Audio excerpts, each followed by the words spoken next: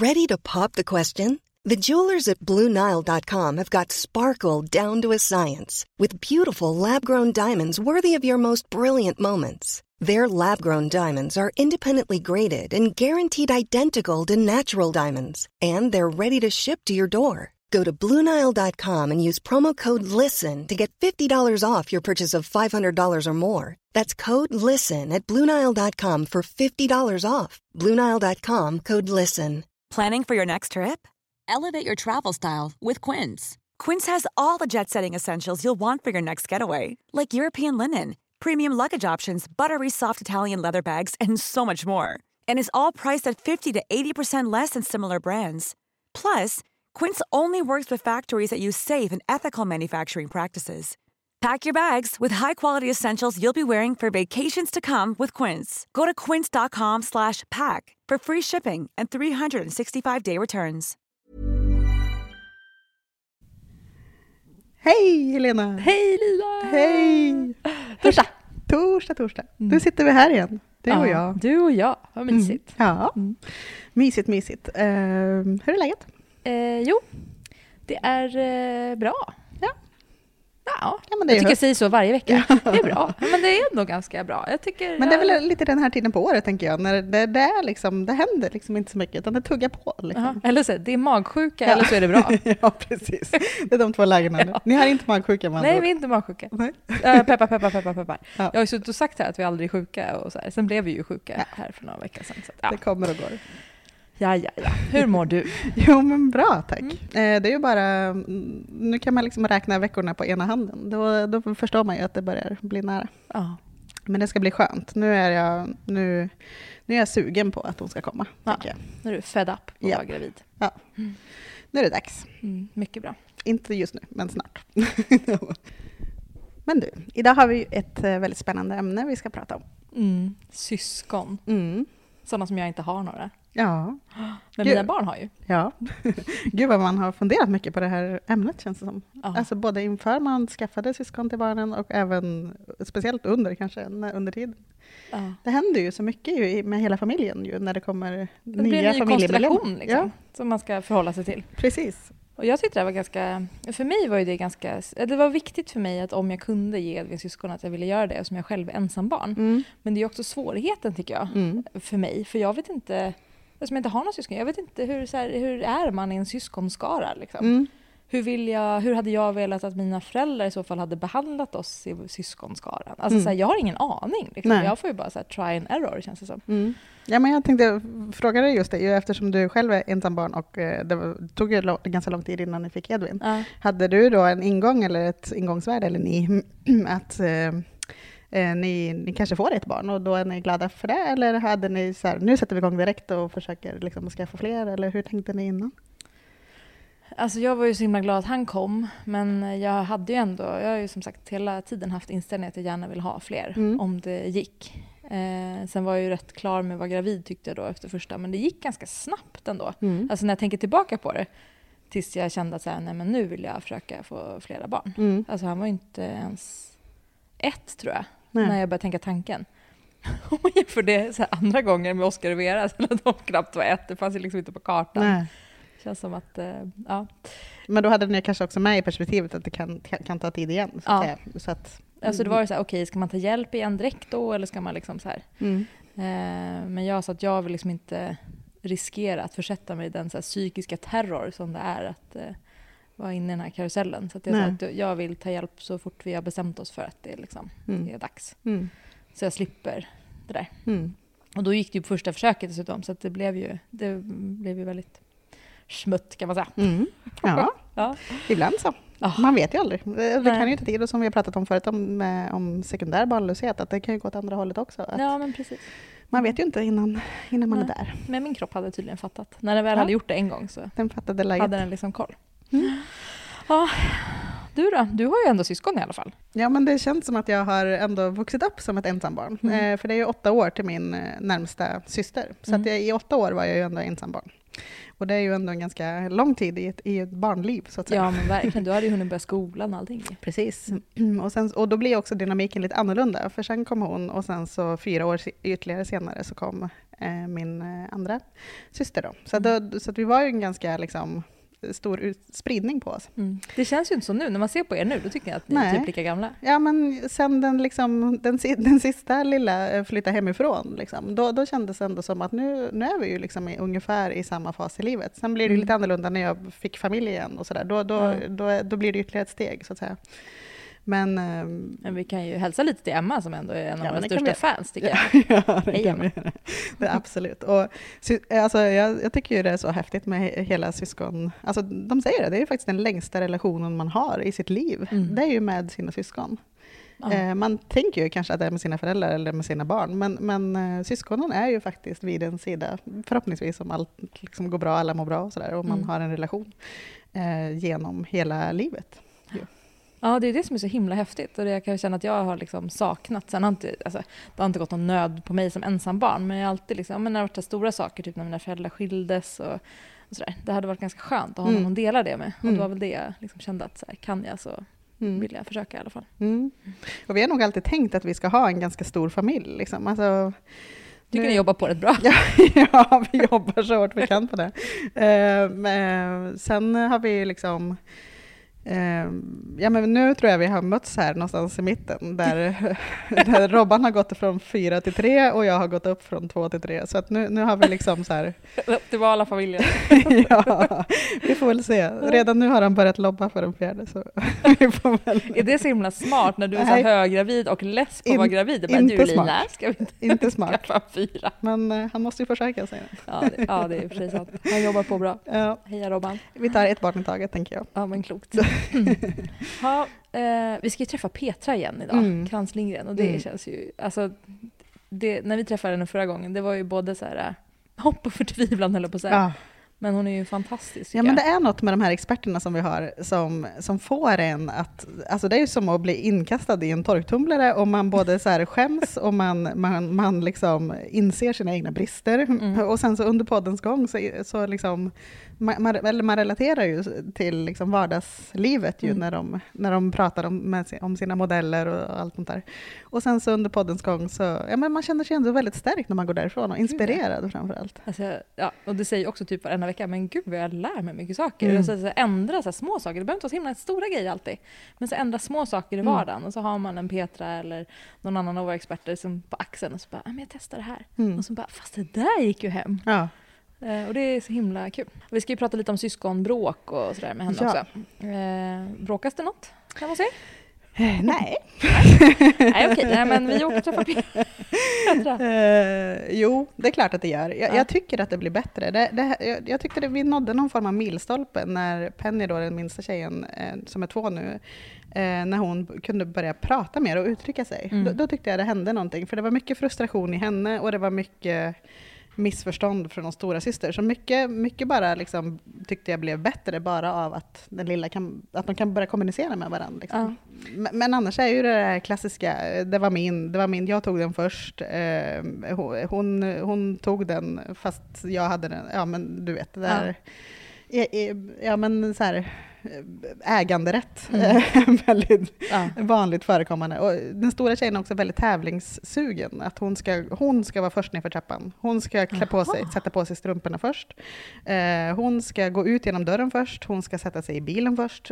Och gör inte hon något av det här först så bryter hon ihop. Liksom. Oj då. Ja, och det funkar ju ett tag, men det kommer ju... Jag anar någonting framför mig. Ja, och när Penny kommer i kapp liksom. Också. Så nu låter vi henne vinna ganska mycket. Men sen får vi väl se. Det där kommer jag ihåg från när jag var liten, när jag så här tävlade. Jag som hette en syskon, men jag hade en bästis. Och vi höll på så här, herregud, det där har mamma berättat. Hur vi bråkade. Om liksom vem som skulle in på vilken sida i bilen och först och sådär. Ja. Hej Sara, om du lyssnar. Ja, men det funkar ju ett tag liksom, så länge lilla syster fortfarande är väldigt, väldigt liten. Så småningom kommer de ju bli... Ja, men vi har ändå liksom, nu har vi kommit dit där man kan börja ana den här kärleken också som finns mellan dem. Ja. För det är nog bland de finaste stunderna i mitt föräldraskap, tror jag. När jag liksom speciellt när man kommer utanför hemmet, när de är på förskolan eller på någon neutral mark och någon gör någonting mot Penny. Och hur snabbt Juni springer dit och bara så här, det här är min lilla syster. Så man får faktiskt inte göra så. Alltså när hon försvarar lilla syster liksom. Fast, men typ, när de är ute och leker på gården och man ska hämta på förskolan och så står man vid grinden och så ser man dem, de leker där borta. Alltså de två leker ihop. De har liksom inga andra, fast de har en massa kompisar runt omkring sig, men de har ändå valt varandra där borta. Utan att vi har liksom varit där och regisserat. Så nu leker ni med varandra. Ja, precis. För ni har inga andra här att leka med. Nej. Nej. Det är ju bland det finaste man kan vara med om, tycker jag. Ja. Jag tycker också att det har hänt någonting nu. Men vi har ju barn i liksom typ samma ålder, så det är väl inte så konstigt. Men bråkas det något här?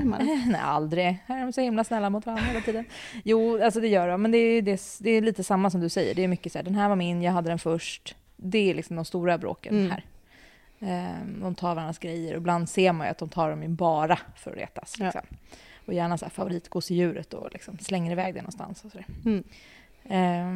så att det är typ det de bråkar om, skulle jag säga. Men jag tycker också att de har börjat interagera mycket med varandra och leker med varandra och sådär. Där känns det som att vi får passas lite för att Edvin, han bestämmer ju väldigt mycket i de här lekarna. Det är som han regisserar verkligen liksom, hur de ska göra och inte. Och så. Finner de sig där då? Eller? Ja, ett tag. Men Edvin finns ju inte i när de inte gör det. Alltså, då blir han ju tokig. Liksom. Han är ju också lite sådär, tycker inte att det är jättekul att gå upp själv eller så här, gå på toaletten själv och sådär. Men nu har han kommit på att han kan lura med sig sina syskon. Och vill de då inte det, då blir jag ju tokig. Liksom. Ja. Så att ja, men det bråkas en del. Men jag tycker ändå att se upp där, lilla varningsflaggen för kontrollbehov som föds ganska tidigt. Ja, precis. Kontrollera andra, det känns inte så trevlig egenskap. Nej, och det ska väl bli en av dem liksom så här, vad finns det, eller varför bråkar de så? Alltså det är ju liksom så här huvudfrågan som i alla fall jag har med mig till Petra. Vad håller de på med? Kan man lösa det här liksom? Eller är det här ett ongoing bråk tills de blir stora liksom? Och varför bråkar de? Alltså så här, finns det olika anledningar till varför de bråkar? Precis. Ja, vi kanske inte ska babbla så mycket, för vi tror att vi kan prata länge med Petra. Ja, och som vi liksom, jag tänker också att vi kan lyfta upp liksom våran vardag där och då. Hon är ju väldigt duktig på att lyfta in sina teorier i vardagsmodeller. Liksom. Vi har säkert en och annan liten det kommer väl en och annan bekännelse kanske under samtalets gång. Om jag vi bekänner inte mer nu, utan vi åker träffa Petra. Ja. Hej så länge. Hej.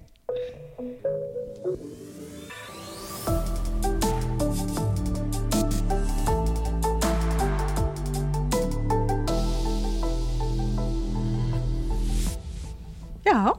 Och då sitter vi här med Petra igen. Ja, jag var här! Ja! Och vi är så glada! Den är allvetande expert. Ja. Sluta. Jag brukar säga det, jag vill inte vara expert. Nej. Men, och jag vill ju passa på redan nu och tipsa om förra avsnittet med dig Petra, som är ju fortfarande ett av våra mest lyssnade, om hur vi skapar självkänsla hos våra barn. Det var en fantastiskt härligt samtal tyckte jag då, som jag lärde mig väldigt mycket på. Ja, jag med. Det var mycket lite ångest också. Så har ni inte lyssnat på det än så kan ni trycka på stopp och så går ni tillbaka och lyssnar på det först. För det kan vara bra att ha med sig kanske också i Absolut, det här samtalet. Det tycker jag. Ja. Och orkar man inte det så går det att lyssna på det här ändå. Ja. Så välkomna tillbaka igen alla ni som stängde av. Och nu är jag tillbaka. Nu ska ni få höra ännu mer av Petra. Ja. Men idag ska vi fokusera på syskon och bråk. Ja. För jag tänker så här, att jag tror väldigt många, eller så var det för mig i alla fall, att när man liksom är gravid första gången, då läser man på väldigt mycket om barn och vad händer och föräldraskap, och man liksom tankar sig full med vad det liksom ska försöka skapa sig någon bild av vad det är jag ska vara med om. Och sen så när man väntar liksom barn nummer 2 eller 3 eller sådär, då tror jag inte man förbereder sig liksom lite på, eller då känns det som att jag har ju redan gjort det här nu. Och sen så kanske det här helt plötsligt kommer som en chock, att oj, nu blev det ju en helt annan dynamik här i hela familjen liksom. Så blir det för oss i alla fall, och man blir lite så här tagen på sängen och så försöker man liksom, vad är det som händer nu då liksom? Och så är det en helt annan individ med helt andra egenskaper och allt sånt där. Och så har man både hört så här skräckhistorier om att syskon bara bråkar med varandra, eller så har man bara sett fina bilder där syskon ligger bredvid varandra och klappar på varandra och är jätteglada liksom. Grymt provocerande bilder. Ja, faktiskt. Men det är svårt att veta hur man ska förhålla sig till det, tycker jag. Ja. Alltså mitt mål med mina barn, det låter ju hemskt. Ja, men det är ju att jag vill ju så gärna att de här 3 ska hänga ihop hela livet. Jag vill att de alltid ska veta att de har varandra, och oss också såklart. Att de alltid ska kunna höra av sig till varandra när det händer saker. Det är ju liksom, ja, men det är så här kärnan i vad jag vill att de ska ha med sig. Och då, hur kan jag då utifrån hur jag agerar mot dem, speciellt kanske när de bråkar, kan jag förstöra det här? Och hur ska jag liksom göra för att det ska bli så här fint och bra? Ja, det hör ju. Vi har ju hur mycket tankar och frågor som helst, Petra. Ja, och lite ångest, det var det jag sa. Och jag tänker att det här är ju inte så konstigt att vi har just den ambitionen, för vi älskar ju våra barn, alla 2, 3, 5, vad vi nu har. Jag älskar vart och ett av mina barn, och självklart så vill jag ju dela den kärleken och den upplevelsen med mina barn. Så det är ju väldigt självklart att jag hoppas också att de ska älska varandra på samma sätt som jag älskar dem. Ja. Och jag är ju dessutom ensam barn, så jag känner väl ännu så här starkare att, så här, att det hade varit härligt att ha syskon, och nu vill jag liksom, ge det till dem. Ja, nu ska vi börja med. Ja, hur börjar vi här då, Petra? Ja. Hur ska vi börja med liksom så här förväntningar då på när det kommer ett syskon liksom, i familjen? Och hur börjar man som förälder? Liksom? Hur tänker du? Du tänker på hur man förbereder liksom barnet på att det ska komma ett syskon? Precis. Ja. Det beror mycket på syskonets ålder, stora syskonet tänker jag. Men att prata om det, alltså de här självklara sakerna, prata om det, läsa böcker, räkna ner, kanske kryssa dagar eller veckor i kalendern och så här. Jag kör ju alltid gosedjursteater. Har ju jag som jag ett standardförslag till alla familjer. Ja, men man har ju alltid ett gäng gosedjur där hemma, eller hur? Och då kan man plocka fram en liten familj med en mamma och pappa och ett lilla systerkanin eller någonting. Och så ska ju kaninen få ett syskon. Och så kan man liksom spela upp en teater kring det. Och vad händer då? Och så kom den här lilla sköldpaddan in i familjen och den bara skriker hela tiden. Och hur tror du kaninen känner sig då? Och sen så kommer det andra hem och så tittar de på den. Och vad säger de till dig? Och hur känner du då? Alltså så man pratar om det och förbereder i rollspelandets format. Är min upplevelse att det kan hjälpa ganska mycket. Och även sen när syskonet har kommit. Att rollspela lite kring det. För då kan man också kanske få en kläm på vad barnet känner inför sitt syskon. Men det kan vara lite sårbart att säga det till mamma och pappa. Men då kan man få visa upp det i den där gosedjursteatern kanske. Bra tips. Man slår på lilla sköldpaddan istället för sin lilla syster. Eller så. Och så behöver det inte bli så dramatiskt när det händer. Ja, men när den här lilla knodden då har vuxit upp lite grann. Då man har sina 2 till att börja med barn. Eller få till 3:e eller 4:e eller vad nu kan tänkas vara. Så känns det ju som att det här med bråk är ju något som vi så här hanterar, eller vi säger jag tycker jag hanterar var och varannan dag. Liksom. Det känns som att jag skulle vilja utarbeta någon metod för det här. Liksom. Hur jag ska undvika det. Det är du ju inte ensam om. Och jag gillar frågan. Kan vi få den, tack? Receptet? Nej, det finns ju inte. Men jag gillar att du ställer frågan, hur kan man undvika? För jag får väldigt ofta frågan, vad gör man åt? Vad gör man åt syskonbråk? Jag skulle nog kunna ställt den också. Ja, det är väldigt många som ställer den och den är fullt rimlig, för det är ju så det känns. Vad ska jag göra när det händer? Men jag gillar ju att backa och ställa frågan, varför uppstår bråken? Och jag skulle också önska att mer få frågan, hur kan jag göra för att förebygga att bråken uppstår? Men det var ju lite grann det du var inne på nu också, hur kan jag undvika? Men sen tycker jag också att jag får ju också väldigt ofta frågan liksom, som att hur ska vi göra så att det inte blir bråk? Och för mig är det inget mål att mitt familjeliv ska vara konfliktfritt. För jag tror inte att det är ett rimligt mål. Utan jag föreställer mig att familjelivet, det kommer att vara fyllt av konflikter. Mitt mål är att hjälpa mig själv och i mitt arbete också hjälpa andra föräldrar att hantera de där konflikterna på ett respektfullt sätt. Ett sätt som innebär att jag behåller respekten för barnet, och i det här fallet barnen, men också för mig själv. Så att jag inte efteråt behöver få dåligt samvete och skämmas. Så det är utifrån det perspektivet jag oftast pratar om syskonbråk. Dels att förstå och att förebygga så att det inte uppstår onödiga bråk, men också att acceptera att bråk uppstår och hur kan jag då hantera de bråken. Mycket bra. För jag kan tänka att många av de här bråken kan ju ur ett så här stressat vuxenliv, nu ska vi till förskolan perspektiv, uppfattas ganska onödiga. Liksom. Det är millimeter och nej, nu tog du min sko, jag skulle tagit den, och nu gjorde du det först, jag skulle gå ut genom dörren först. Alltså det är ju såna här klassiska. Varför bråkar de om så mycket skitsaker? Tänker vi, hur svårt kan det vara? Varför gör de det? De gör ju inte det, de bråkar ju inte om skitsaker. Det är ju bara en strategi som barnen använder för att uppnå någonting annat. Okay. Så jag skulle jättegärna nu när vi pratar om det här vilja att vi tittade på olika typer av syskonbråk. Ja. Lite så här, för det finns inte en anledning till att syskon bråkar. Nej. Och då kan vi heller inte ha en lösning. Nej. Utan lösningen måste handla om varför tror jag att just mina barn bråkar. Så då är det jätteviktigt att lägga fokus just här, att förstå varför bråkar just mina barn och hur kan jag hjälpa just mina barn till att hantera konflikterna på ett konstruktivt sätt, men också kanske att inte hamna i dem lika ofta. Just. Så snarare försöka förstå än att lösa konflikten det första. Om du tänker om du bodde i ett hus där det brann väldigt ofta, då skulle ju du kanske inte vända dig till brandkåren och fråga vad ska jag göra när det brinner så ofta i mitt hus?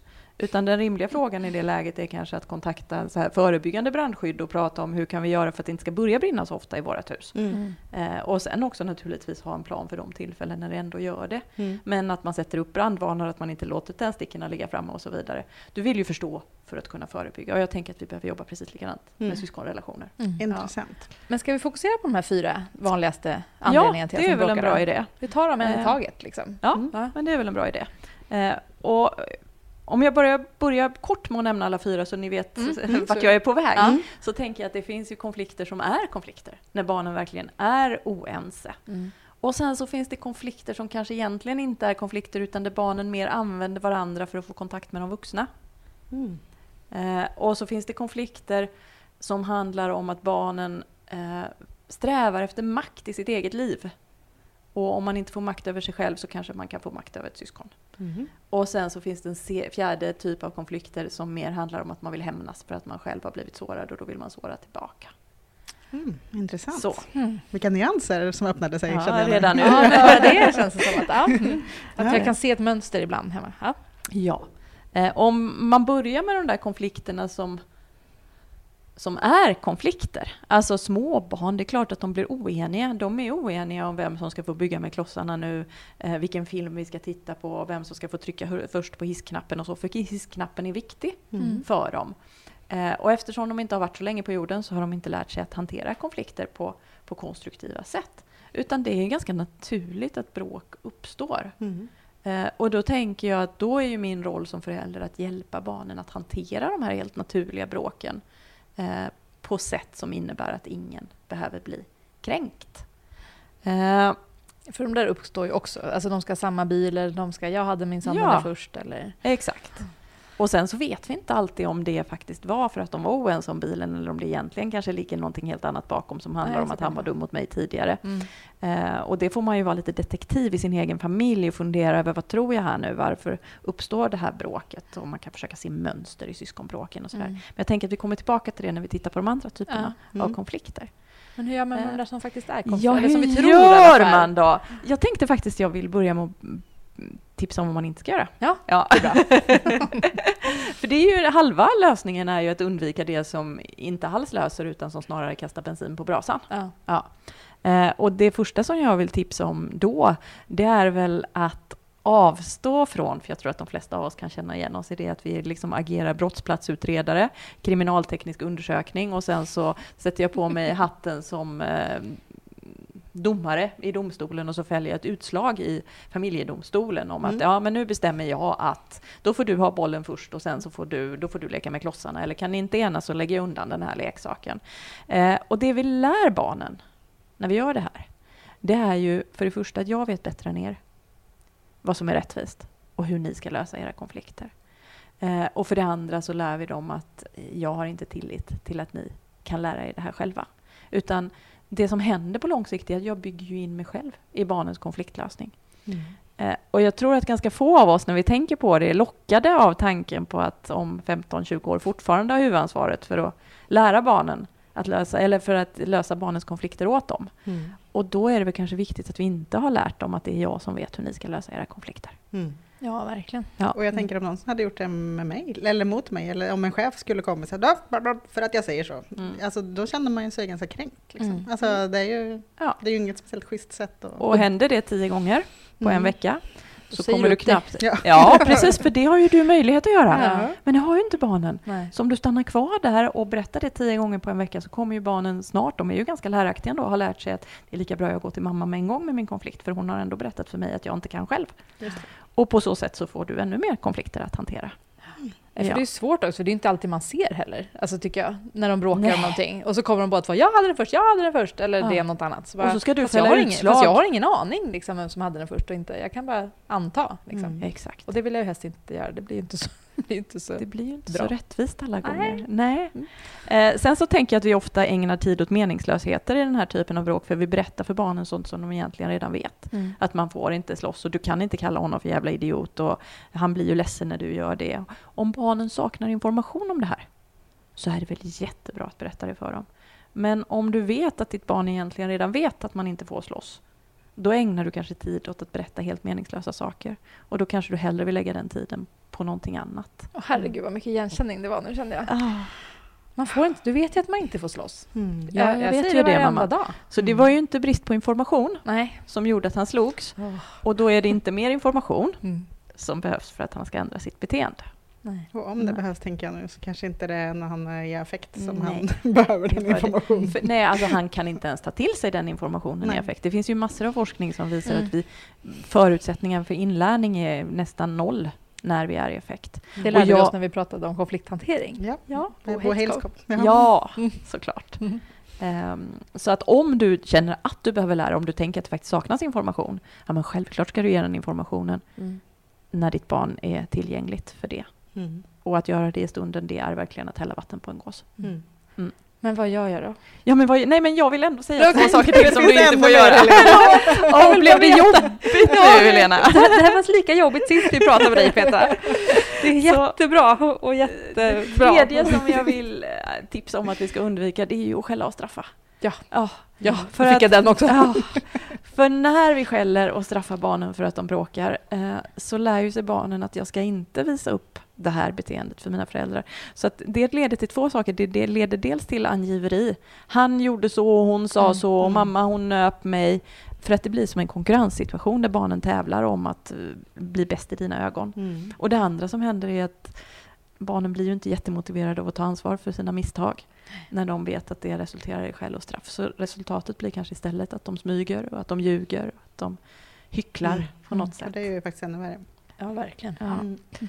Sen har jag märkt att jämförelser är ju inte något som gagnar syskonrelationen. Titta på din bror, han äter minsann med både kniv och gaffel. Tävlingar är en annan grej som också inte gagnar relationen på lång sikt. Ska vi se vem som kommer först ut genom dörren? Gagnar inte någon, tror jag, på morgonen. Det blir väldigt trångt. Det blir väldigt trångt. Ska vi se vem som först får kläderna på, vem har borstat tänderna först? Allt det här. Alltså om mitt mål är samarbete i syskonrelationen så uppnår jag ju inte det genom att stimulera konkurrens. Nej. Det är så något. Påklädning tar jag på mig direkt. Se vad som kan vara snabbast på med brallorna. Nu ser jag att du vill veta hur man kan göra istället. Jag behöver det nu. Ja. Helena behöver lite självkänsla. Jag ska också lyssna på det avsnittet igen, tror jag. Jag vill ändå skicka med dig, Helena, att allt det här har vi föräldrar, när vi gör det här, jag gör det också. Vi gör ju det ändå all välmening. Alltså vi måste komma ihåg det. Vi gör ju inte det för att vi är usla människor, utan vi gör ju det för att vi just i stunden när jag är så överväldigad att jag inte kan komma på något bättre sätt att agera. Och då blir det så här, och jag vill ju att mina barn ska lära sig. Och det finns ju alltid fina mål bakom det här. Ja. Så ja, det kanske inte leder till ditt mål, men du var ju inte elak eller dum bara för att du gjorde det. Du var frustrerad. Nej. Du var i affekt. Ja. Hoppas att det kan hjälpa lite grann att tänka på det. Ja. Så det jag brukar tipsa om när barnen faktiskt är oeniga, det är 2 saker. För det första, så att låta barnen öva på att lösa sina konflikter själva. Att ha lite is i magen som vuxen och inte gå dit vid första pip, utan se vad som händer. Ibland kan det hjälpa att gå på toaletten eller sticka huvudet lite längre in under fläkten för att inte höra och märka allting och se om de kan reda ut det själva. Jag menar naturligtvis inte att vi ska låta barnen liksom puckla på varandra eller att det ska vara fara för någons liv. Men ibland så kanske inte en knuff är hela världen. Och det är när man gör bedömningen att det här är en riktig konflikt. Eller liksom när du tänker att nu är de verkligen osams här om vilken film precis. De ska titta på. Att i det läget se vad som händer om de kan komma på det själva. Så det tycker jag är viktigt, för att det är ju genom att barnen får öva som de lär sig. Det är ju inte genom att vi visar dem hur man cyklar som de lär sig att cykla, utan det är ju genom att de får öva sig på att cykla som de lär sig att cykla. Och jag tror att det är precis likadant med konflikthantering. De behöver faktiskt få öva sig. De behöver få erfara vad som händer när man knuffar någon, att då blir den andra personen sur och det blev ännu svårare att lösa konflikten. Och att om jag lovade och sen bröt mitt löfte så vill han inte göra överenskommelser med mig igen och så vidare. Att faktiskt trial and error tror jag att vi kan tänka ibland när barnen bråkar. Gud vad bra, nu har de träningsläger. Vad fint att jag har ordnat det här lägret för dem i konflikthantering. Så att det betyder inte att du är misslyckad för att dina barn bråkar, utan du kan också se det som, vad bra, nu erbjuder de möjlighet att träna. De kommer bli diplomater när de blir stora. Ja, för det är ju också det är en vanlig fråga som vi får också inskickade till oss, eller som vi fick nu inför det här. Det är ju att det är svårt att veta ofta som förälder om man ska lägga sig i eller inte. Ja. Och när man ska göra, för man vet ju att det bästa är ju om de får träna liksom. Men ibland det är svårt. Men då har vi sorterat upp det nu. Är det en, liksom, om man gör en bedömning att det är en någorlunda liksom, på riktigt konflikt här, då kan man se vad som händer. Ha lite is i bagen. Gå inte in med en gång. Stanna 1 minut utanför rummet och se om det verkligen går överstyr eller om de kan lösa det. När jag började praktisera det här själv i mitt föräldraskap så blev jag ju helt häpen över hur fort det kunde gå från att det kändes som att nu hänger smockan i luften till att de 2 minuter senare kunde komma ut från rummet och säga, mamma, kan du ta fram tågbanan, för vi tänkte vi skulle leka tillsammans med den. Så att det går ju otroligt fort ibland om man bara låter dem komma över pucken tillsammans. Liksom. Och sen om de kommer tillbaka och verkar ha löst den, då behöver man inte vara där och hålla på, vad duktiga ni var nu. Och nej, man kan ju bara säga, eller så bara man brukar, jag hörde att ni kom överens där. Vad gött. Vad var det som gjorde att ni kom överens? Man kan ju också lyfta det på ett sånt liksom, frågande sätt, som att jag vill lära mig, vad var det som ni fick att funka? Just det. Liksom. Ja, det är för att förstärka den erfarenheten som de just gjorde. Men om de håller på att puckla på varandra, för det händer ju hemma. Jag tar bara parallell till mitt eget liv. Men framförallt mina pojkar. Och den stora är ju ändå lite större än den lilla. Och när jag insett så här, nu gör han ju honom illa på riktigt. Liksom. Och då kan ju inte du som förälder... Nej, då måste jag ju lyfta bort honom på något sätt. Ja, eller... Vi kommer tillbaka till varför bråkar de. Det är väl det första. Så att vi kan se om vi kan förebygga att det händer imorgon igen. Men i stunden så behöver du på något sätt gå emellan. Liksom. Jag är inte så mycket för att gå in med fysisk kraft. Utan att snarare ställa dig i mitten då. Än att lyfta bort och liksom hålla i. Och så här. Ofta men alltså att lägga sig ovanpå honom och så här, trycka ner honom liksom huvudet i golvet. Och då känner jag lite så här, där går ju din gräns. Och jag tror att det är viktigt att vi tänker på att olika föräldrar har olika gränser. En del går verkligen igång på en knuff. Och då kanske inte du klarar av att titta på det. Men andra kan tycka att men jag växte upp, det var ganska hårda tag. Och mina killar, de är 8 och 9 år, de är ganska jämbördiga. De kan få buckla på varandra lite grann. Utan att det gör ont i mitt hjärta och jag tror att de tar någon skada. Du har naturligtvis alltid ett föräldraansvar. Det är det där känsliga ensambarnet i mig som aldrig har behövt bråka med någon när jag var liten. Liksom, som spelar in. Men det är ju bara du, jag kan inte svara på var gränsen går, utan det tror jag att varje familj måste hitta sin gräns. Med bibehållen respekt naturligtvis, för att ingen ska behöva bli. För då blir det ju också, om man nu ska bara ner just i den situationen, men då blir det ju också 2 konflikter här nu. Det blir ju dels min konflikthantering med att bråka, för jag antar att det är den som, om jag ska gå in och ta isär de här, då för mig då skulle ju det vara prio 1. Man slåss inte, vi slåss inte i våran familj. Det är, alltså, och då försöker jag ju lösa det problemet så att säga, medan deras konflikt är väl fortfarande kvar. Så den försvinner ju inte. Nej. Fast jag tror att jag har löst problemet genom att bara lyfta bort honom. Eller liksom sådär. Exakt. Du har ju förmodligen kanske bara fördröjt deras konflikthantering och skapat en ny. Nej, men så är det ju. Så det ena jag tipsar om det är faktiskt att låta barnen öva själva. Och det andra jag tipsar om det är att när du känner att det inte går, gå dit och hjälpa barnen att lösa konflikten. Vägleda dem i deras konflikthantering. Inte lösa konflikten åt dem. Inte vara domaren. Nej, tänk inte domare utan tänk snarare medlare. Ställa frågor. Ja, som förälder går du dit och säger vad är det som händer? Och inte vad är det som händer? Just utan nyfiket. Tänk handflatorna upp lite nyfiket. Vad är det som händer? Vill ni ha hjälp? Och så sätter jag mig ner och så lyssnar jag på barnen. Nu gör vi det enkelt i det här exemplet så vi har 2 barn. Och så lyssnar jag först på det ena barnet. Vad var det som hände? Ja, men han kom in i mitt rum och så tog han min boll och det var ju jag som skulle leka med bollen. Vad var det som var viktigt för dig? Ja, men det är mina grejer, jag vill ha dem i fred. Och under tiden har ju barn B förmodligen avbrutit 7 gånger. Och då så säger man, vänta, jag kommer till dig. Jag vill verkligen höra vad du har att säga också. Och så vänder jag mig tillbaka till A igen och ser till att jag verkligen är färdig så att hon känner sig hörd. Och sen vänder jag mig till B och så säger nu vill jag höra din historia. Och så berättar han att om jag hade ingen att leka med och han hade sagt att vi skulle leka och sen så ville inte han och då gick jag in för att han hade lovat. Så du vill ha någon att leka med, var det så? Ja, så var det. Och sen, nu har vi fått reda på vad båda barnen ville. Den ena ville ha sina prylar i fred och den andra ville ha någon att leka med. Och då så gör man det tydligt. Så jag hajar att du vill det här och du vill det här. Hur kan ni göra nu så det blir bra för er båda? Och just det här att ha med sig den frågan hela tiden i familjelivet. Att gång på gång ställa frågan, hur kan vi göra nu så att det blir bra för båda? Eller om man har 3 barn för alla. Det är liksom det budskapet som jag vill hamra in i barnen. Att hitta lösningar som innebär att det blir bra för alla. Ja. Och det fina med den frågan är ju att jag visar att jag är mån om att det blir bra för alla. Inte att den som var först eller snabbast eller störst ska få bäst. Eller den som ljög bäst. Utan hur gör vi så det blir bra för alla? Och det gäller väl där då också, för jag bara försöker se mig själv i den där situationen och hur lätt det skulle vara för mig att efter jag har lyssnat, för det tror jag ändå liksom, att jag klarar av ganska bra. Yeah. Men att inte efter jag har lyssnat säga så här, okej, då gör vi så här. Exakt. Där tror jag, ja. Och då kanske de säger, vi vet inte. Nej, så kan det vara. Hur kan ni göra för att komma på det? Ja, vi har ingen aning. Och då kan ju du kanske säga, jag har ett förslag, vill ni höra? Och då är det ett förslag. Och inte så här gör liksom, vi. Bestämd lösning. Och då kan man ju också säga, nej, så kan det ju vara. Hur gör ni nu under tiden då för att ni ska komma på hur ni vill lösa den här konflikten? Ja, men då kan jag gå och göra det och så kan jag göra det. Ja. Ibland löser man ju inte alla konflikter i stunden utan då får man gå på varsitt håll och fundera en stund. Ja, så nu har vi betat av den första typen av herregud, nu har vi 3 kvar. Eller minst, vi har säkert jättemånga fler, men vi kan fokusera på de här 4. Men den andra klart är det så, vad bra att du säger det, Helena, för så är det ju, att det är ju inte 4 typer av konflikter liksom, utan naturligtvis finns det många fler. Men det jag pratar om nu är de vanligaste typerna. Jag tänker att jag verkligen vill skicka med att alla barn är individer och har olika behov. Så titta på just ditt barn och fundera över vad är ditt eller dina barn behöver.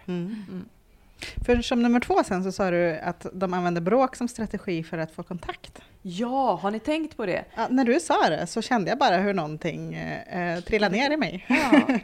Ja. Jag hörde en gång en klok kvinna säga att syskon använder varandra som fjärrkontroller till föräldrarna. Ja, det har du skrivit om också. För trycker man på lilla syster så kommer ju mamma springande med en gång. Ja. Stämmer ju faktiskt. Det gör ju det. Ja, för lilla syster skriker också väldigt högt. Ja, och det kan ju vara hennes strategi också. Han kanske bara gick förbi och det var luftdraget och så bara... Vi kallar henne för taxtiken ofta. Förlåt Vera, jag hänger ut dig. Det var inte meningen. Och då tänker jag, det man behöver undvika är ju att ticka igång på de här bråken. Att gå in och börja. Liksom. För om man tänker att barnen gör det för att de vill ha kontakt. Och du då går in där och ger en massa kontakt, så tänker de, det här funkar bra, det kan jag fortsätta med. Så att det blir ju som att du förstärker bråken. Genom att gå in och ge dem det de strävar efter. Sen är det en del då som säger att man helt ska nolla syskonbråk, inte gå igång på dem överhuvudtaget, inte ge dem någon uppmärksamhet alls. För då är tanken att då kommer de att sluta med det här för att det fungerar inte. Det är ju inte min erfarenhet att det är det som händer, utan det som händer är ju oftast att de skruvar upp volymen ännu mer. Bråkar ännu mer och klagar ännu mer och slåss ännu mer och så här. För att behovet av kontakt försvinner ju inte för att vi ignorerar barnen när de bråkar. Utan det vi istället behöver göra, det är ju att se behovet bakom beteendet. I det här fallet behov av kontakt. Och att möta det behovet på mer konstruktiva sätt. Och det första man behöver göra, det är ju kanske om man tänker att skulle de här typen av bråk som vi har, kan det vara kontakt? Är det handlar om egentligen? Då brukar jag tipsa om att man ska titta när inträffar de här bråken. Se om det finns något mönster, och då visar det sig väldigt ofta att bråken uppstår 3 minuter innan efter man har kommit in genom dörren från förskolan. Vilket ju kanske inte alls är så konstigt, för då har barnen varit ifrån sina föräldrar på förskolan. De har hämtat, slängt in ungarna i bilen och åkt hem och tänkt att nu måste jag få maten på bordet fort som 17 här. Så att man sätter på en film till kidsen eller ger dem en banan och låter dem sköta sig själva samtidigt som man fixar med middagen. Men det var ju tomt på deras kontaktkonto. Och i det läget när mamma eller pappa är upptagen med matlagningen och det är tomt, då är det de gör. De går igång och börjar peta på varandra, för då kommer ju mamma. Ja, eller pappa. Så att titta lite när det inträffar, och kan man tänka att men det här händer ju faktiskt strax efter att vi har kommit hem, eller på morgonen när vi har varit ifrån varandra, så går jag upp och börjar jobba eller sätter igång frukosten.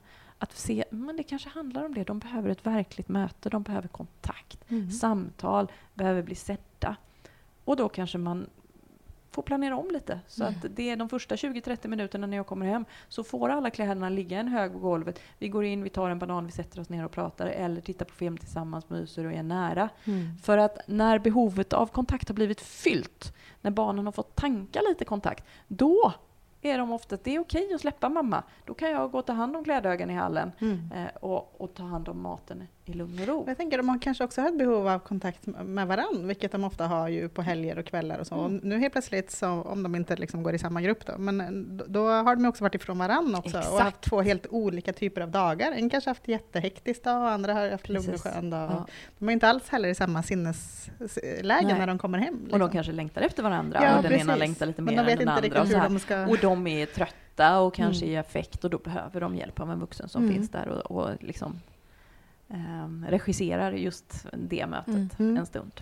Jag upplever också att mina syskon, eller inte mina syskon, men mina barn den minsta har ett mycket större kontaktbehov av stora syster än vad stora syster har av lilla syster, så att säga. Och så kan det ju vara. Och så kan det vara. Ja, och det kan ju vara lite svårt som förälder hur man ska styra upp det, för man kan ju inte kräva av det ena barnet att hon ska vilja vara med det andra barnet. Nej, och man kan ju inte straffa den lilla för att hon vill vara med stora syster heller. Exakt, utan då får man nog tänka att då får jag då får jag se om hon kan få det kontaktbehovet på något annat sätt. Då behöver jag logga in och vara lite mera där, eller min partner, eller en farmor, eller vad det nu kan tänkas vara.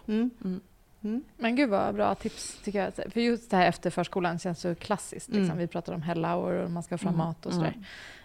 För ibland gör vi ju faktiskt så. Vi landar tillsammans först, för jag märker att nu är det rörigt. Liksom. Då sätter vi oss i soffan och så här, man måste få i dem någon frukt eller något, för man vet att de är hungriga. Det brukar ofta lugna sig ganska snabbt. Och det lugnar sig ju snabbare än om jag ställer mig och lagar mat. Du tjänar tid i slutändan på att göra så. Jag känner ju tålamod och välmående. Välmående. Och det är mindre pengar på terapikontot. Men precis. Terapikontot. Nej, men det tyckte jag var jättebra så tips. Det är ju just att kartlägga. Men sen tänker jag också att förebygga. Om jag tänker då att det handlar om det här behovet av kontakt, så kan jag också tänka... Jag brukar tipsa i familjer att man ska avsätta lite tid varje dag för teambuilding.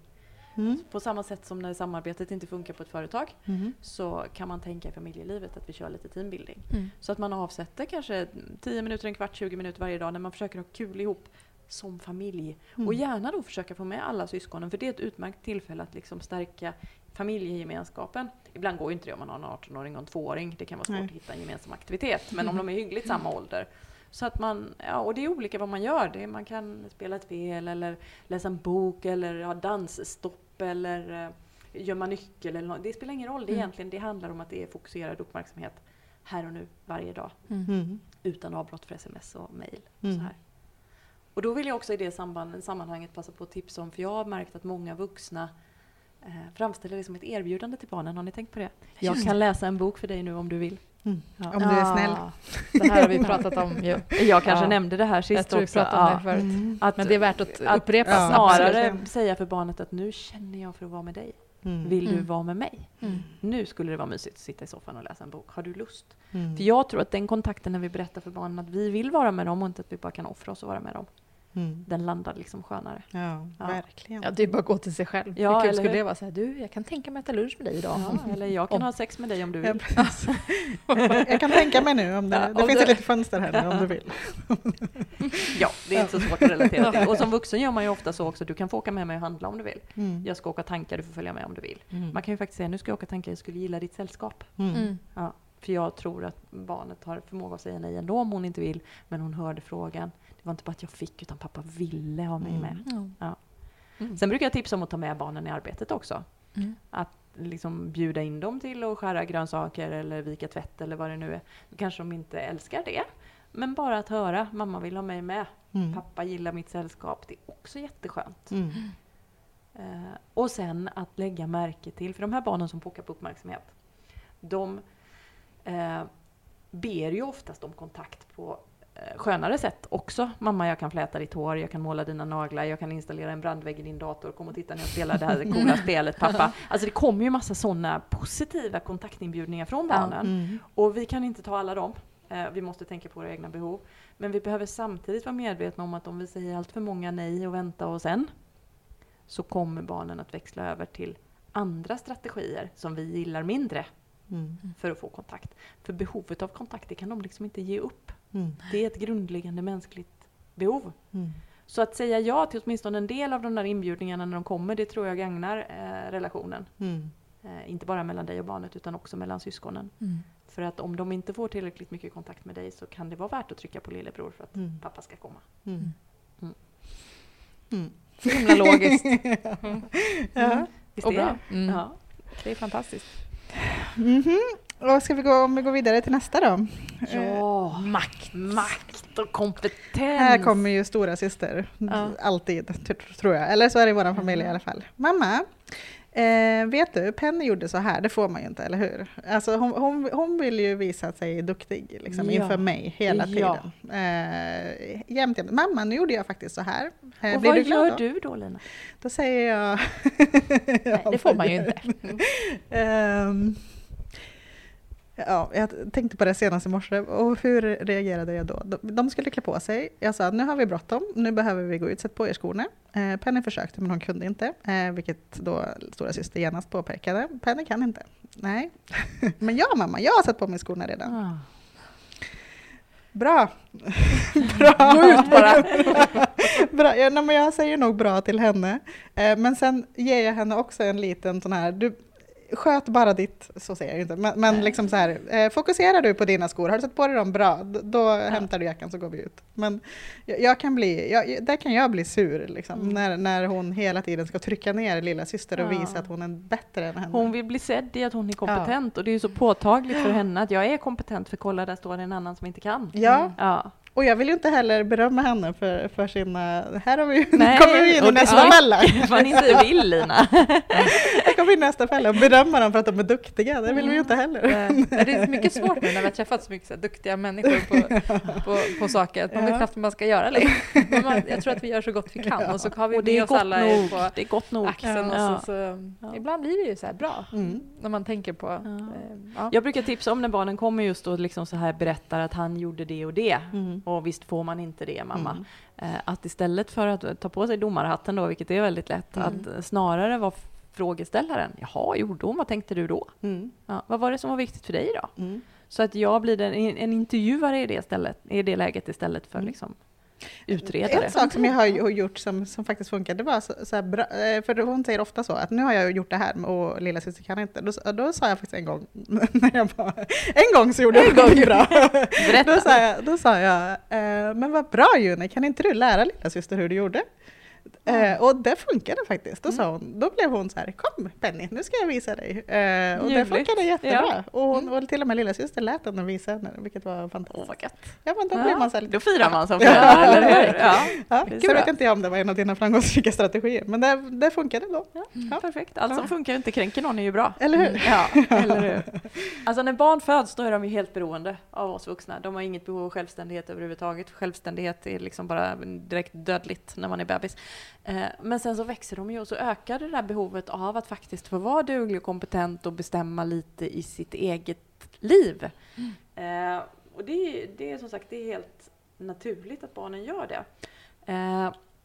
Och om vi inte ser och möter det behovet på konstruktiva sätt. Om vi säger väldigt mycket liksom, nej men det kan du ju inte alls det, och nej det är ingen idé att du häller upp mjölken du kan spilla, och du får inte lov att gå upp på övervåningen själv och så vidare. Alltså du känner ju barnen att men shit, jag behöver ju få bestämma någonting. Jag måste få vara duglig och kapabel och kompetent i mitt eget liv. Och om jag inte blir tillåten att vara det, ja men då kanske jag kan bestämma över lilla systers liv. Ja. Så det där kan vara som en strategi för att åtminstone få känna sig, om jag inte får makt i mitt eget liv så kanske jag kan få makt över ett syskon. Och kolla vad kompetent jag var. Jag gjorde min lillebror så det här är ledsen. Det måste betyda att jag är ganska tuff. Och det där är ju värt att tänka på. Att det kan vara liksom det som spelas upp. i syskonrelationen. Barnets behov av att få känna sig duglig och kapabel och kompetent kan ta sig uttryck i att man trycker ner någon annan. Sen är det ju också så att barn gör som vuxna gör. Så har man en förälder som är väldigt mycket för att liksom straffa och skälla och bestämma och bossa, då ökar risken att barnet gör likadant. Så det jag brukar tipsa om här, det är egentligen samma som när det gäller kontakten. Att försöka förstå vilket behov som ligger bakom. I det här fallet så är det ett barn som längtar efter att få bestämma mer i sitt eget liv. Att få känna att jag är duglig och kapabel och kompetent. Och då behöver jag hjälpa barnet att få det behovet tillgodosett på andra sätt. Så att mitt barn inte behöver bossa med ett syskon för att få det behovet. Och då är det 4 konkreta grejer som jag brukar tipsa om. Det är det, för det första att ge barnet ansvar. Ja, det här pratade vi om sist. Ja, jag tror till och med. Sen blev det postlådor och grejer. Jo, men då bestämde vi att Edvin skulle, eller jag frågade ju honom så här, finns det någonting här som du skulle vilja liksom, göra, som vi pratade om. Och då landade vi att han ville lära sig hämta posten. Posten är också på andra sidan vägen. Men det där jobbet, först vågade han knappt gå upp till vägen och så höll vi på där och så hämtade han posten. Det är Och vad hände då? Var han stolt? Ja, han tycker att det är jättekul. Men sen, problemet blir ofta när vi kommer hem så är det ju alla 3 barn och då vill ju alla följa med till brevlådan och då blir det ett problem. Så det här var ju min grej, så ni får inte följa med till brevlådan. Och då får ju du ett utmärkt tillfälle, tänker jag, att låta dem lösa den konflikten. Ja. Det slutar ju med att allihopa får gå ändå och så får de bära varsitt brev och så blir det ganska bra. De når ju inte ner i brevlådan. Så att jag måste ju ändå vara där och lyfta upp till dem. Nej, men så det där tror jag verkligen med mig. Verkligen just det där att ge ansvar. Fråga, finns det något som du vill ta ansvar för? Och sen inte bli sur när han inte vill göra det längre. Exakt, man tycker så här, för att då blir det ju som att du istället hamnar i maktkamp med barnet. Ja, precis. Nej, men det där, så ge ansvar, rådfråga barnet. Du får... Jag är nyfiken på vad du tycker. Jag funderar på om vi ska äta fiskpinnar eller köttbullar. Vad vill du ha? Och jag har tänkt att vi ska åka till mormor och morfar i helgen. Vad passar dig bäst? Ska vi åka på lördag eller på söndag? Eller så konkreta grejer som ska sätta på mig den här blusen eller den här klänningen.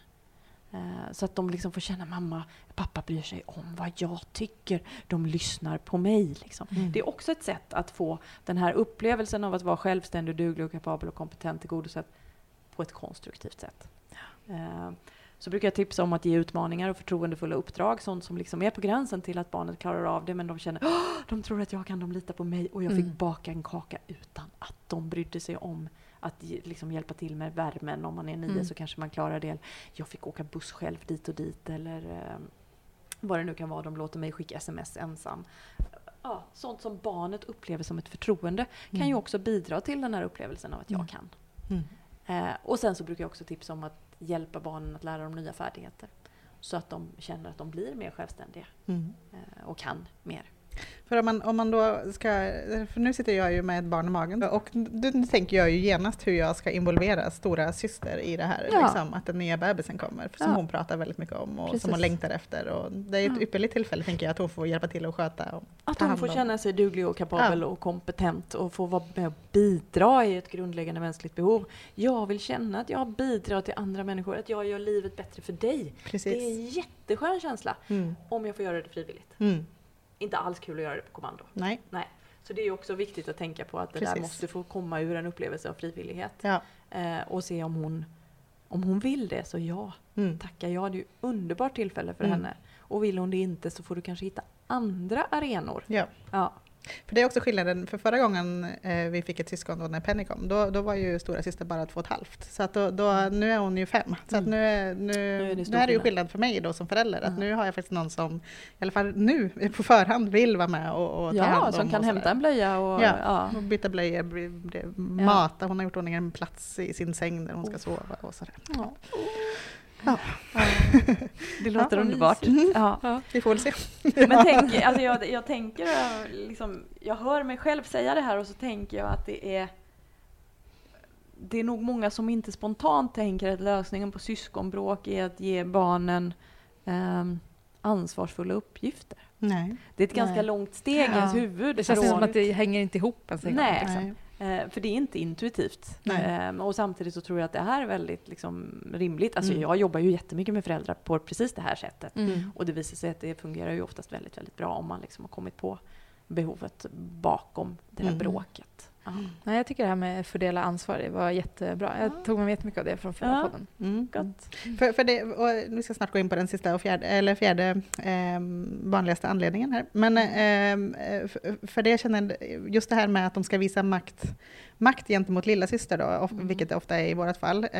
Så, för det är då det väcks för mig. Jag vill inte att hon ska vara missundsam liksom, mot sin lilla syster. Och, för jag vill ju också, precis som Helena sa inledningsvis här, att de ska vara ett team och att de ska tycka om varandra och liksom hjälpas åt. Och just de här bråken som handlar om makt över den andra, eller att man blir missundsam eller att man blir avundsjuk eller liksom sådär, gentemot varandra. Det är där de gör ont. Ja, precis. Och de tar ju lite extra, vilket gör tror jag, att det är då det tänder någonting i mig, tror jag. Att jag ska gå in ännu hårdare i de här och visa tydligt att nej, här i familjen håller vi ihop. Liksom. Så de tror jag... Och det är ju ganska rimligt att du reagerar så, och samtidigt är det ju fullt naturligt i en flock att man försöker liksom befästa sin egen position. Så att det är ju egentligen kanske inte så mycket uppröras över, och samtidigt så känner jag ju igen din reaktion 100%. För det är ju när det är ju då det gör som ondast till oss föräldrar. När de som vi älskar, båda två eller alla tre, är dumma mot varandra. Det känns ju som att det går rakt in i mig. Vad är det som gör att vi liksom blir så här arga? Alltså det känns ju som att det är den rätta vägen. Alltså vi har blivit itutade på något sätt att man ska minsann uppfostra sina barn och man ska vara så hård och tydlig. Vad kommer det därifrån? För det känns ju som att det funkar ju inte. Nej. Det beror på vad man menar med funkar, tänker jag. För att det kan ju funka dels funkar det i bemärkelsen att jag blir av med min affekt, som känns jättejobbig. Jag får liksom slänga ur mig den på ett effektivt sätt. Ur sig det. Och sen så funkar det kanske i bemärkelsen att i stunden så blir det ju oftast bra. Alltså barnen blir ju livrädda, tysta och lugna, och det ser bra ut på ytan. Och jag tror att det är också en förklaring. Det ser bra ut, och det är ju först när vi börjar reflektera över vad vi egentligen vill som det blir påtagligt att det kanske funkar på kort sikt men inte alls på lång sikt. Men det handlar väl också om barnsyn, tänker jag. Alltså att vi ser inte barnen som fullvärdiga människor. Nej. För vi skulle ju aldrig göra så mot vår partner, utan vi tänker att det liksom, jag är vuxen och vet rätt och jag har rätt att kräva det här av mitt barn. Det är väl något sånt som vi trillar tillbaka i. Fast det är väldigt få av oss som tänker så när vi verkligen tänker efter. Ja, och det är väl det skulle väl jag tänka, att vi hinner ju inte tänka efter. Alltså, så här, vi är ju ganska pressade som vi är i våra liv. Liksom. Alltså, vi hinner inte ta ett djupt andetag och sätta oss i stolen bredvid och titta på hur de löser sin konflikt. Utan vi måste iväg till förskolan, för jag har ett möte om 45 minuter. Jag måste hinna lämna dem, sätta mig på bussen, ta mig till jobbet och iväg. Jag hinner liksom inte se om de lyckas lösa den här konflikten eller inte på sitt sätt.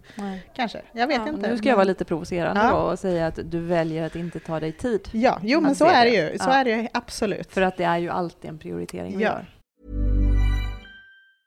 Ready to pop the question? The jewelers at BlueNile.com have got sparkle down to a science with beautiful lab-grown diamonds worthy of your most brilliant moments. Their lab-grown diamonds are independently graded and guaranteed identical to natural diamonds, and they're ready to ship to your door. Go to BlueNile.com and use promo code LISTEN to get $50 off your purchase of $500 or more. That's code LISTEN at BlueNile.com for $50 off. BlueNile.com, code LISTEN. Many of us have those stubborn pounds that seem impossible to lose, no matter how good we eat or how hard we work out. My solution is PlushCare. PlushCare is a leading telehealth provider with doctors who are there for you day and night to partner with you in your weight loss journey. They can prescribe FDA-approved weight loss medications like Wegovy and Zepbound for those who qualify. Plus, they accept most insurance plans. To get started, visit plushcare.com/weightloss. That's plushcare.com/weightloss. Imagine the softest sheets you've ever felt. Now imagine them getting even softer over time. That's what you'll feel with Boll & Branch's organic cotton sheets. In a recent customer survey, 96% replied that Boll & Branch sheets get softer with every wash. Start getting your best night's sleep in these sheets that get softer and softer for years to come. Try their sheets with a 30-night guarantee. Plus, get 15% off your first order at BollandBranch.com. Code BUTTERY. Exclusions apply. See site for details. Absolut, jo, och det är jag helt medveten om. Och jag tror att många har valt ett liv som är väldigt pressat under småbarnsåren generellt, vilket gör då att man lever under ganska många år med ganska högt tryck, liksom, både liksom energimässigt, ekonomiskt, tidsmässigt. Alltså det är så mycket som ska liksom... Och inte för att vi är dumma och egoister, utan många av oss gör ju det för att vi tror att det blir bäst för barnen, för att vi ställer mat på bordet och ger dem den levnadsstandard som de behöver. Ja. Så vi upplever ju att vi är tvingade. Så är det ju. Ja, vi är ju där själva. Absolut. Mitt i det. Tillbaka då till den fjärde. Ja, den fjärde formen av bråk är ganska... Den är inte lika vanlig som de andra 3. Utan den fjärde formen av bråk, där hamnar vi om vi inte hanterat de här bråken som hamnar om kontakt. Och om makt och självständighet på konstruktiva sätt. Så om jag har hanterat dem genom att just skälla och hota och straffa och så, som vi har pratat om nu, så är ju risken stor att barnet känner sig sårat. De förstår inte mig. De vill inte mig väl. De har varit dumma mot mig. Och det som händer i det här läget är att man vill såra tillbaka. Och då kan det vara ett ganska bra sätt att såra ett syskon. För att när jag sårar mitt syskon, då ser jag att då blir pappa riktigt ledsen. Den tar hårdare än om jag kallar pappa för någonting. Så att det kan vara som liksom att man sårar föräldern genom att såra ett syskon. Så det ligger kvar där i deras ryggsäck. Liksom, om man och den som känner sig sårad går ju liksom omkring med någon sorts hämndbehov. Och det kan ju också vara så att då liksom skickar man det vidare till nästa. Trycker till. Jag blev tilltryckt, så nu trycker jag vidare. Så märker man att man har den typen av konflikter, när man upplever att det här gör ju barnet för att göra mig ledsen. Då kan man behöva ta sig ett steg tillbaka och fundera över, inte då, det är väldigt lätt att man som vuxen sårar tillbaka igen. Jag har ju sagt till dig och du borde veta bättre. Utan att då var den vuxna i det sammanhanget att bryta den här hämndspiralen som det ju faktiskt är, och fundera över vad är det som gör att vi har hamnat här. Och hur kan jag som vuxen ta ansvar för att vi inte hamnar här igen? Och då behöver vi tillbaka till att ge barnet fokuserad uppmärksamhet, respektfulla möten och också makten att få bestämma över sitt eget liv och känna sig kompetent och duglig i sitt eget liv. Och då, tankarna far ju ändå till de tonåringar och även vuxna sen som beter sig väldigt illa mot andra. Och att de oftast haft det ganska jobbigt när de var yngre.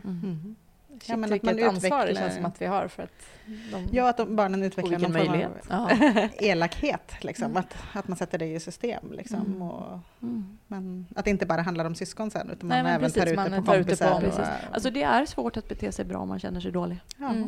Det är sant. Sen är det inte alla som känner sig bra som beter sig bra, men det är betydligt vanligare. Stora frågor här. Och det kanske du var inne på, men och misstagen vi gör då, det är att vi sårar tillbaka helt enkelt då, som förälder. Ja, precis. Och hur kan man hantera det på ett mer... Är det samma lösning som... Ja, men det är ju just att ta ett steg tillbaka och fundera över hur hjälper jag barnet att få kontakt. Och hur hjälper jag barnet att få känna sig duglig och självständig. Så att hon inte behöver hamna i de här lägena. Och i det läget när jag märker att jag har ett barn som sårar, då har jag också ett barn som verkligen behöver förståelse. Hon behöver ju bli lyssnad på och förstådd i vad det är som gör ont i henne. Ja. Ja, det är både som en käftsmäll och en kram samtidigt, de här bollarna med Petra. Jag tycker att det är bra.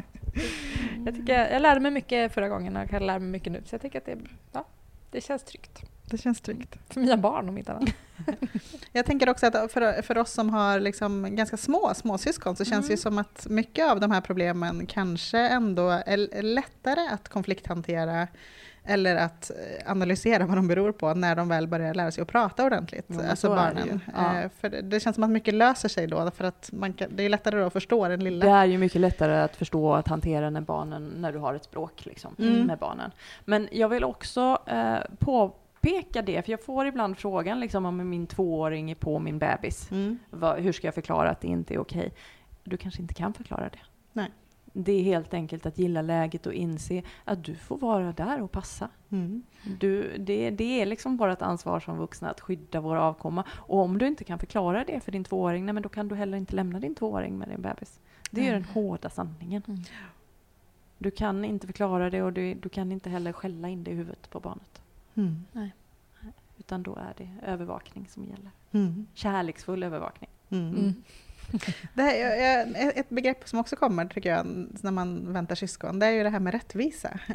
Jag tycker det är väldigt svårt som förälder att förhålla mig till det där. För rättvisa är ju oftast då att man går in och gör det verkligen så här millimeterjämnt varannan gång. Vi tänder ljusen, då ska stora syster blåsa ut tändstickan. Och när lilla syster ser att stora syster gör det, då vill ju lilla syster också. Okej, då gör vi det varannan gång. Punkt. Att man liksom, är det liksom ett bra sätt, eller ska stora syster få göra det liksom mer för att hon är stor? Ja, alltså jag tycker det finns flera intressanta, alltså i det här läget, just det exemplet du ger, så skulle jag kanske tipsa om att fråga barnen. Hur kan vi göra så att det blir bra för er? För jag har märkt att vi ofta har den här konflikten, har ni något förslag på hur vi kan lösa den? Så att fråga barnen, då har de kanske något tips. Ja, men hon kan tända och jag kan släcka, eller ja, vad det nu är. Du kan tända ljuset en gång till, så släcker jag, mamma. Så får du fundera på om det är acceptabelt för dig. Men det är en fråga som jag också tycker är jätteviktig att lyfta tidigt med barnen. Det är, vad är rättvisa? För det finns ju inte en form av rättvisa. Och det här har ju filosofer diskuterat i tusentals år, vad rättvisa är. Och rättvisa för barn är ju nästan alltid att alla får lika. Han fick en kaka, så nu ska jag också ha en kaka. Oavsett ålder eller oavsett. Men rättvisa är ju inte alltid just lika utfall eller liksom lika resurser, utan rättvisa kan ju också handla om att man fick lika förutsättningar. Man fick lika många pilar i pilkastningstävlingen. Ja, det är ju kanske rättvist, kan någon tycka. Och sen så finns ju den här rättvisan efter behov. Att, varför får inte jag en ny jacka när han fick en ny jacka? Tänker du, och då tänker jag att det är så himla bra att prata med barnen om det här. Tänker du att rättvisa är när alla får samma? Är det så? Så att du vill också ha en jacka, för annars är det inte rättvist. Ja, men så är det ju. Han fick ju en och så fick inte jag någon, då är det orättvist. Ja, jag fattar att så kan man ju se på rättvisa. Men i det här fallet så tänker jag att rättvisa handlar om att alla får vad de behöver. Och din brorsa behövde en ny jacka, för han hade vuxit ur den han hade. Men din passar fortfarande. Så för mig är det rättvist att alla har en jacka. Och ni hade olika behov. Det är en tredje form. Liksom. Det är en tredje form av rättvisa. Och sen så finns ju rättvisan som handlar om att man får vad man förtjänar. Ja, din bror fick läsa längre för att han städade fortare. Så han hade tid att läsa en halvtimme, men du hade bara tid att läsa en kvart för att din städning tog längre tid. Det är liksom rättvisa efter förtjänst på något sätt. Och jag tror att vi behöver hjälpa barnen med det här. För det blir jättesvårt för barnen när vi bara säger, men det var visst rättvist för du hade redan en jacka. Och så trodde de att rättvisa var att alla hade lika.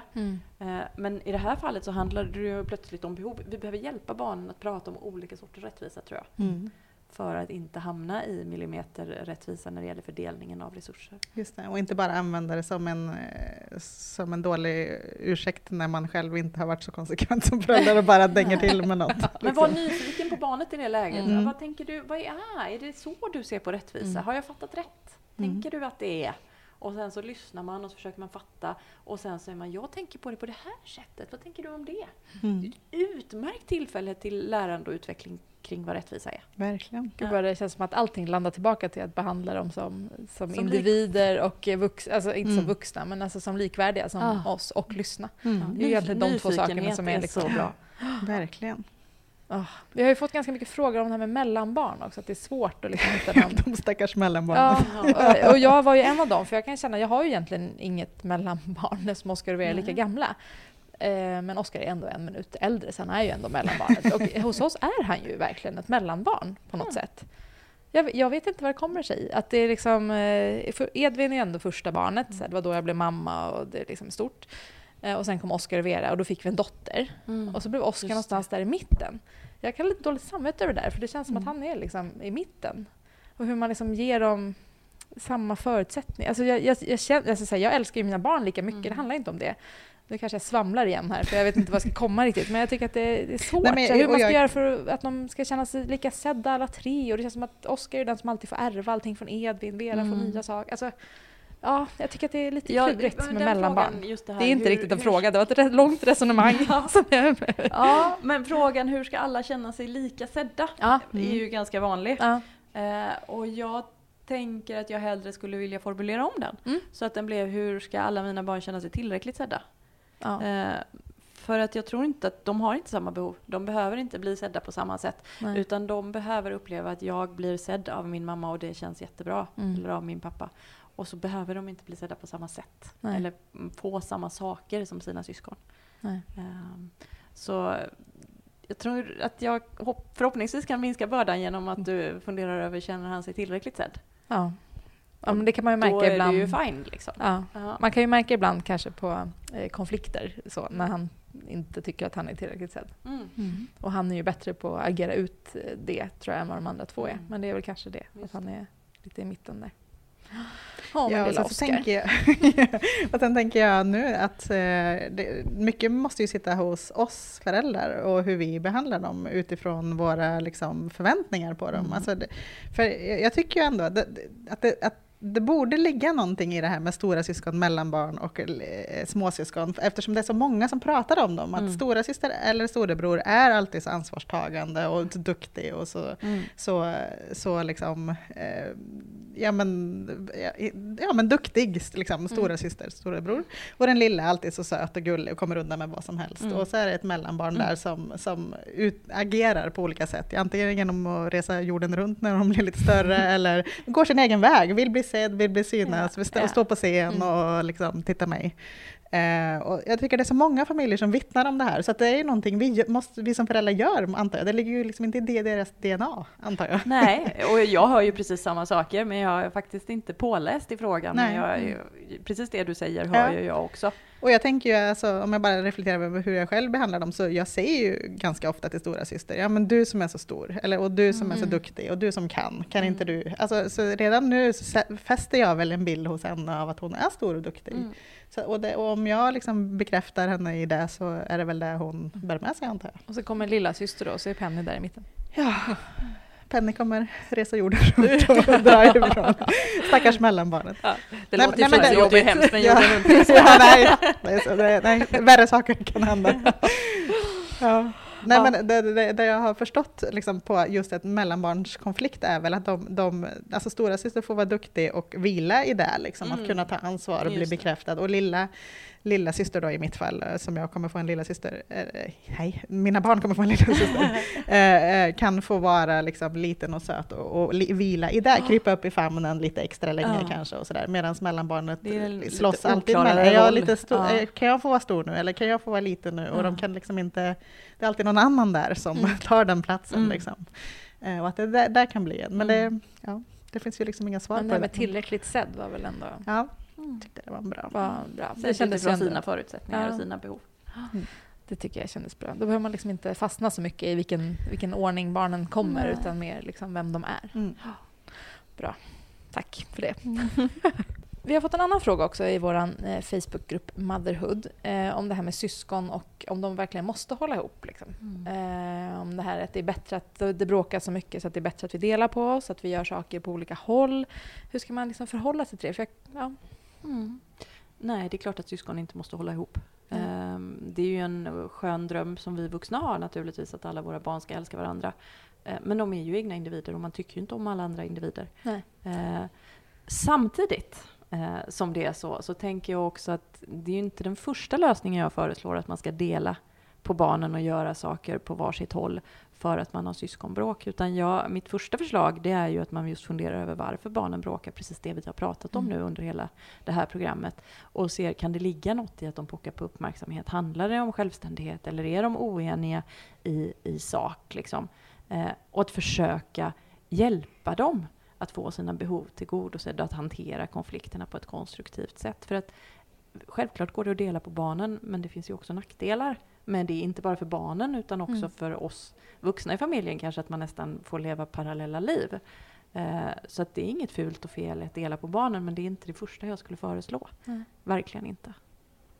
Bra. Och nu måste vi snart avsluta här. Hur intressant och...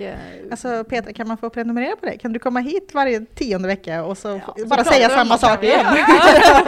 Man behöver liksom en sån här dos av Peter. Det sitter i några veckor. Så man kan läsa min blogg. Det kan man göra.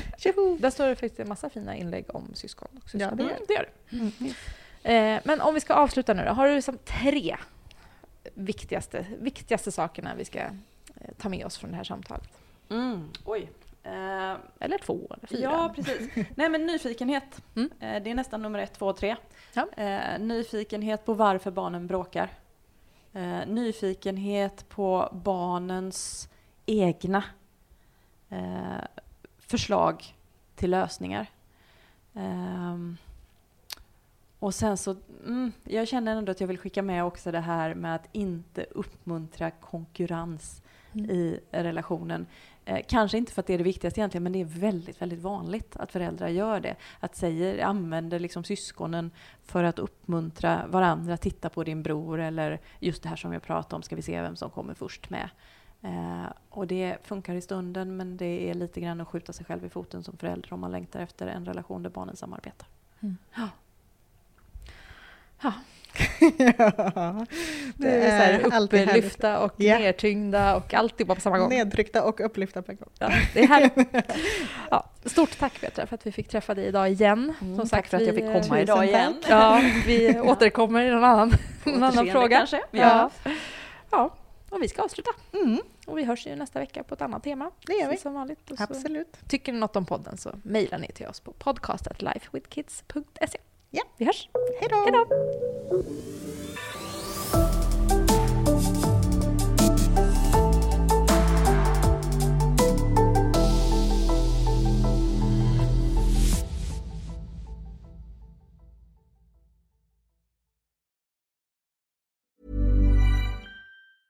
Hey, it's Paige DeSorbo from Giggly Squad. High quality fashion without the price tag. Say hello to Quince.